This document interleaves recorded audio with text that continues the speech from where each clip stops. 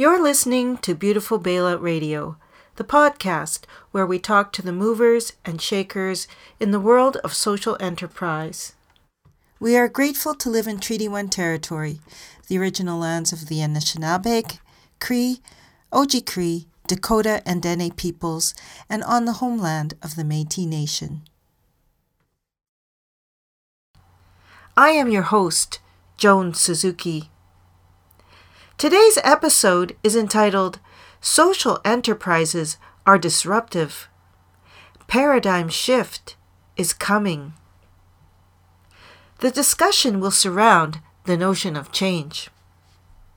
We are in the midst of change, a paradigm shift, as Sean Loney is apt to describe it, a paradigm of problem solving, solutions, and community strength.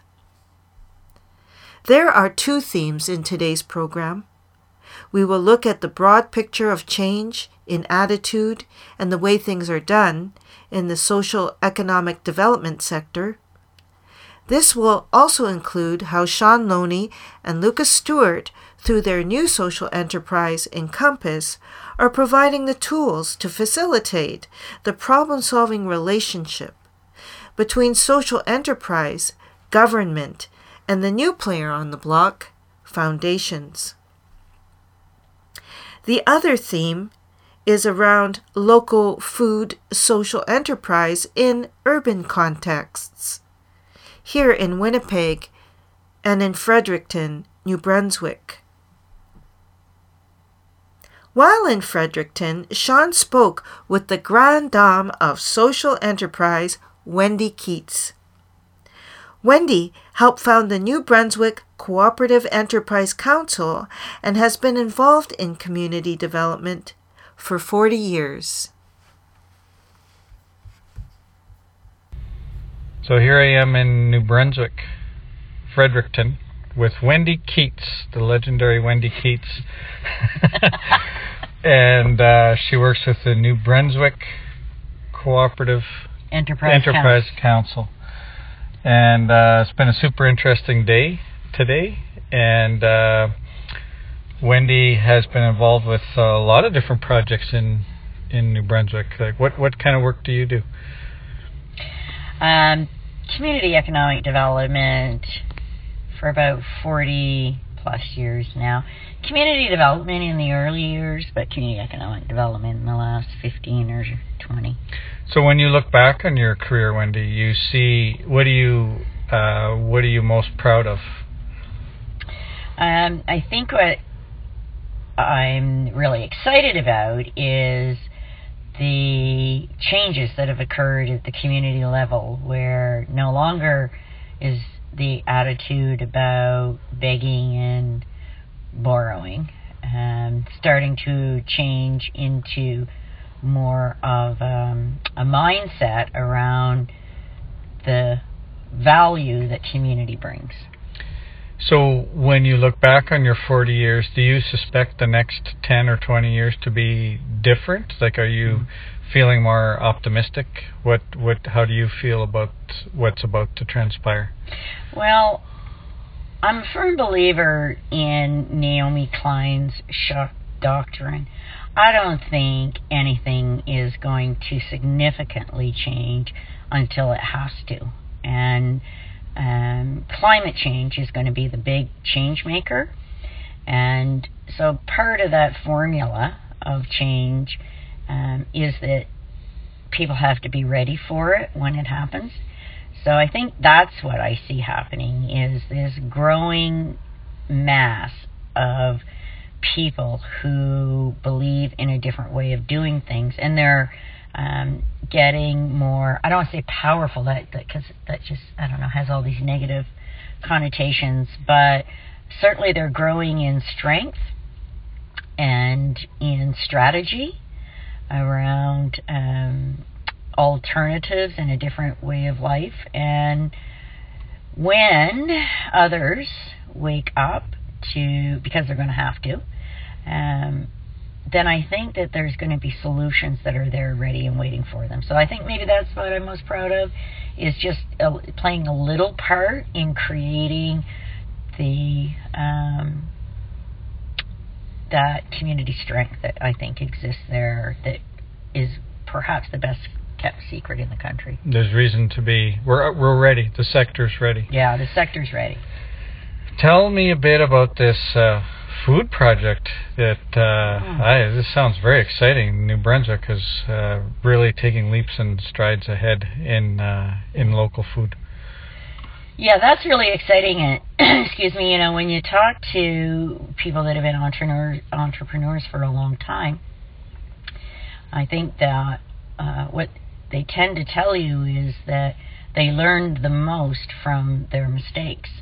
And so that was really the origin of CanBe, Cooperation in Agri-Food New Brunswick, where it was a group of people that for a very long time had struggled with the solutions, trying to find solutions around local food issues, and had tried different things and failed ultimately, I guess, and that's probably not even the right way, but let's just say they weren't sustainable. But they learned so much during that period of time. So a lot of those people came together in a collaborative manner and looked at, really what had they learned, and now what were the opportunities based on the things that they had learned. And so they developed the Cooperation in Agri-Food NB. They partnered with government, so this was timely. I think that's another thing about community economic development, is that you have to be ready to pounce when the political will is there or the investment is there. And so they set up the complete infrastructure, starting with the coordination of supply that would supply institutional food services, publicly owned. So schools, universities, colleges. So are schools required to purchase a certain amount of? They are now 30%. Wow. Cafeteria food has to be local food. I'm not aware of any other jurisdiction in Canada. I think we're the only ones actually that do this. And so they have the whole infrastructure set up now to get it from the producer. So we're not just talking about fresh fruit, neither. There's the whole value added component to it. So you saying that I should be a fan of vertical integration? No. It sounds like this is a co-op model of vertical integration. Yeah, I thought of it that way before. That's pretty cool. Yeah. So so it's still in early stages, and I guess it's maybe been about a year. So they've been setting up their storage facilities and distribution center and developing the market. So there's a lot of work involved, but I think it's a model for the rest of the country. Wow, very exciting. Yeah. Wendy Keats, I've been very impressed with hanging around with you today in Fredericton, and I know you do work all over the province and in the country too, and thanks for introducing me to these exciting ideas, and look forward to connecting again soon. Thanks, Shaw. Well, we're going to have you back. Okay, here we are once again in studio with Sean Loney and Lucas Stewart, and the post-interview portion of our beautiful Bailout radio podcast. Sean, Wendy describes you as a dream weaver, an innovator, and a social entrepreneur extraordinaire, with your feet firmly planted in the realities of today. And over her many years in the community development and economic community development sector, she has witnessed really hopeful shifts in the attitudes about the value community brings. I wanted to ask you how you see the emerging alternatives and different ways of life, and how you named this podcast Social Enterprises Are Disruptive. Paradigm shift is coming.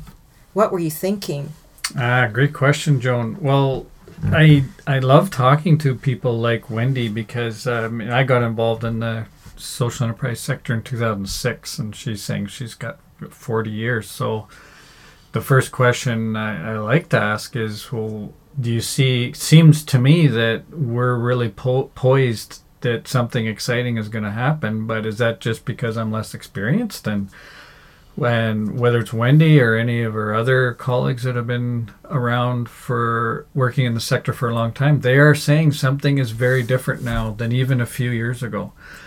And so I talk in the book about what it is that's different. And in particular, I think there's a recognition that social enterprises are disruptive. We can outcompete the private sector because we're delivering extra benefits. And using the example of Purpose Construction in Winnipeg, when government Manitoba Housing is hiring from Purpose or getting contracts completed by Purpose, they're not just getting the painting and drywalling, they're also getting reduction in incarceration or reduction in social assistance. And so governments are saying, why wouldn't we want to do that? But the book talks a lot about that is brand new. When I wrote Army of Problem Solvers, I did not even use the word foundations. And now they're engaging with us, and we're using their clout and their money, their investment money, not just their granting money, in order to move things forward. So people can read more about that in the book. Also, though, these tools that are available now, that essentially turning governments from a funder into a customer. And when you combine all of these, I like to compare it to technical innovation, where what's really happening is a convergence of a bunch of things at the same time, and that is what's going to cause a significant increase in market penetration of what I call the solutions economy. Very exciting time that I think we're living in right now. Lots to digest there. Wendy Keats says when others wake up, there's going to be solutions there ready and waiting. Lucas, your new social enterprise with Sean, Encompass Co-op, takes you from starting up new social enterprises to helping others learn from your experiences and helping implement the tools. Can you give us a snapshot of some of the services Encompass Co-op provides? Sure. We set up Encompass Co-op because at one point we became semi-professional tour guides, touring all kinds of folks around the very successful operations that were operating here in Manitoba. And we wanted a way we needed another vehicle for us to be able to spread all of the good practices that we had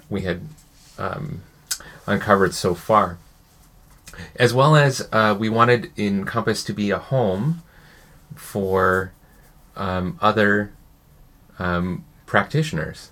There's lots of folks supporting social enterprise, studying social enterprise, analyzing writing reports for social enterprise, about social enterprise, but there's actually a fairly small portion of people who are actually practicing it. So Sean and I would call ourselves practitioners in that sense, and we wanted to provide supports, as well as have a forum to be able to push forward the message of social enterprise. And what it is looking like.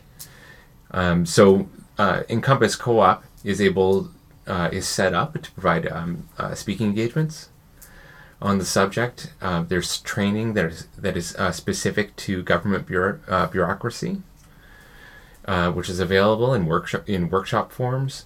There's also training that can be done with boards of directors. We offer a boot camp as well for burgeoning social enterprises on the other end, and a general support in being able to help practitioners interact with different levels of government, as well as how best to move their social enterprises forward. Mm-hmm. That reminds me, Sean, you were mentioning something upcoming about 10 steps. Yes, so we will have a piece coming out, the 10 steps to starting a social enterprise, where we've talked to practitioners across the country and asked them, well, what are the steps you took to getting your social enterprise going and keeping it going? And I think people will be very surprised to see, for example, a business plan isn't on there. It's not part of the 10 steps. It's just not the route that we generally take when we get social enterprises up and running. And getting them going is much easier than people think. I think they're a bit intimidated. So that the idea of having this information out there is to encourage people to just get started. And certainly we'll be adding a podcast around that too, so people can really have access to that information.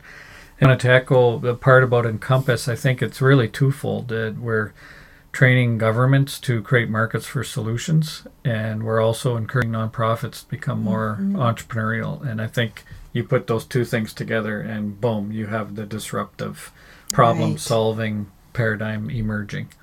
Yes, and you've got your foundations partner too. It's kind of like a three-parter. Yes, it is. Yeah, the foundations, there's 10,000 of them in Canada. 10,000, and they have $73 billion in assets. And interestingly, they're required by law to grant out to nonprofits 3.5% of that $73 billion on an annual basis. That's it. So the other 96.5% is in the private sector. And so what Beautiful Bailout is really talking about is how do nonprofits gain access to that 96.5%? And how can we help foundations really do more to meet their mandates? And it's a real aligning of all of our mission statements and doing more together. Mm-hmm. To bring it back to Wendy Keats, she is proud of the infrastructure being built around local food issues in New Brunswick. Are there any other examples you can think of?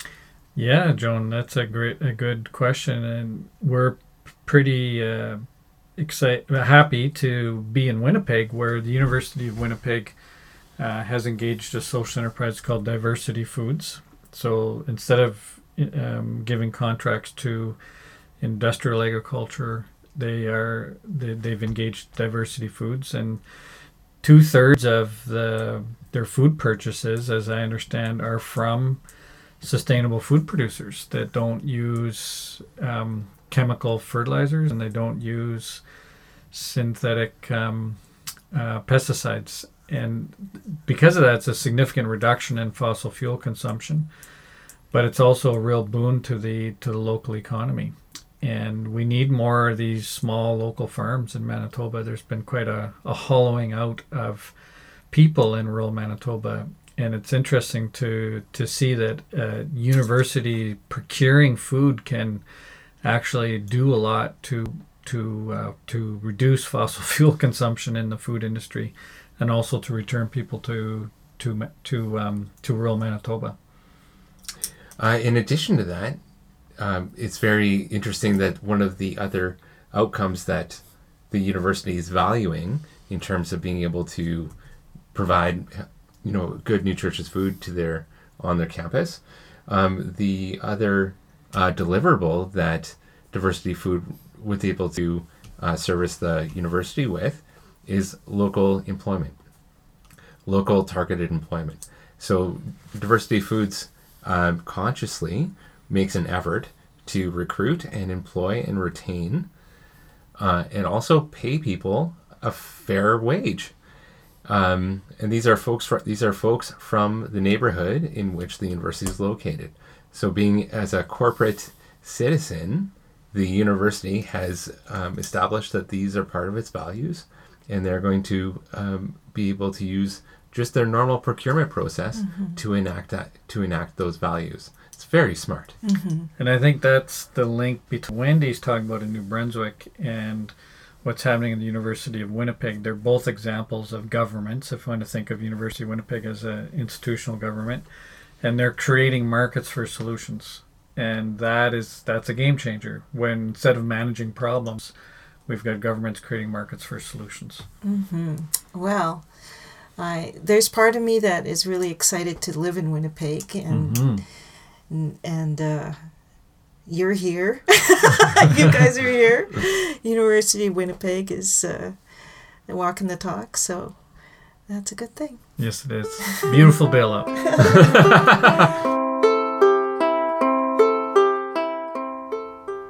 Lucas Stewart sounds the final note of our discussion, highlighting diversity food services at the University of Winnipeg, the well-established social enterprise that functions like a for-profit business, but maximizes social, cultural, economic, and environmental well-being for our community.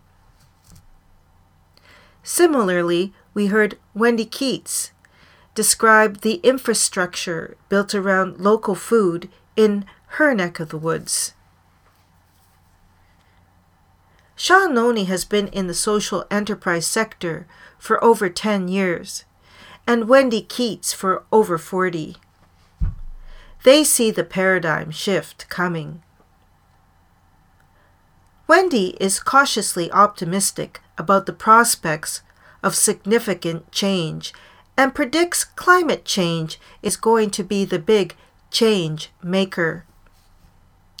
The way she puts it is, when a mass of people who believe in doing things differently reach a certain threshold, she knows solutions are ready and waiting.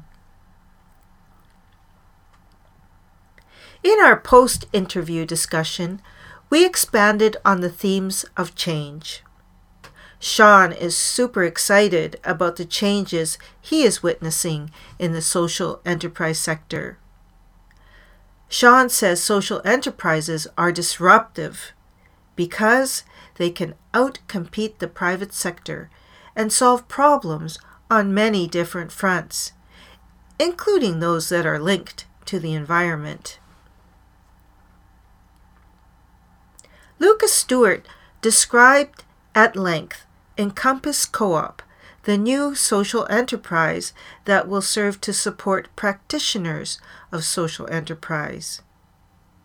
Sean and Lucas share their knowledge and experience and give tools to fledgling social enterprises, train governments to create markets for solutions, and encourage nonprofits to be more entrepreneurial. Sean says the purpose of the book, The Beautiful Bailout, is really to gain access to a new source of investments, foundations, and align with their common missions. It is the convergence of these conditions that will allow the solutions economy market penetration. It is about creating a new economic paradigm that solves problems and saves government money. An upcoming podcast will feature the Loney Companion, 10 Steps to Starting a Social Enterprise. So read Sean's book. It is available for purchase through www.beautifulbailout.com. And check out our blog at beautifulbailout.com. Follow Sean on Twitter at Sean Loney. That is ShaunLoney.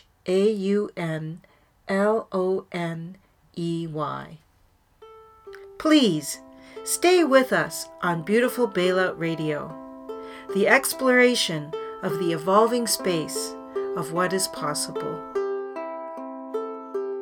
Beautiful Bailout, Beautiful Bailout, Beautiful Bailout Radio.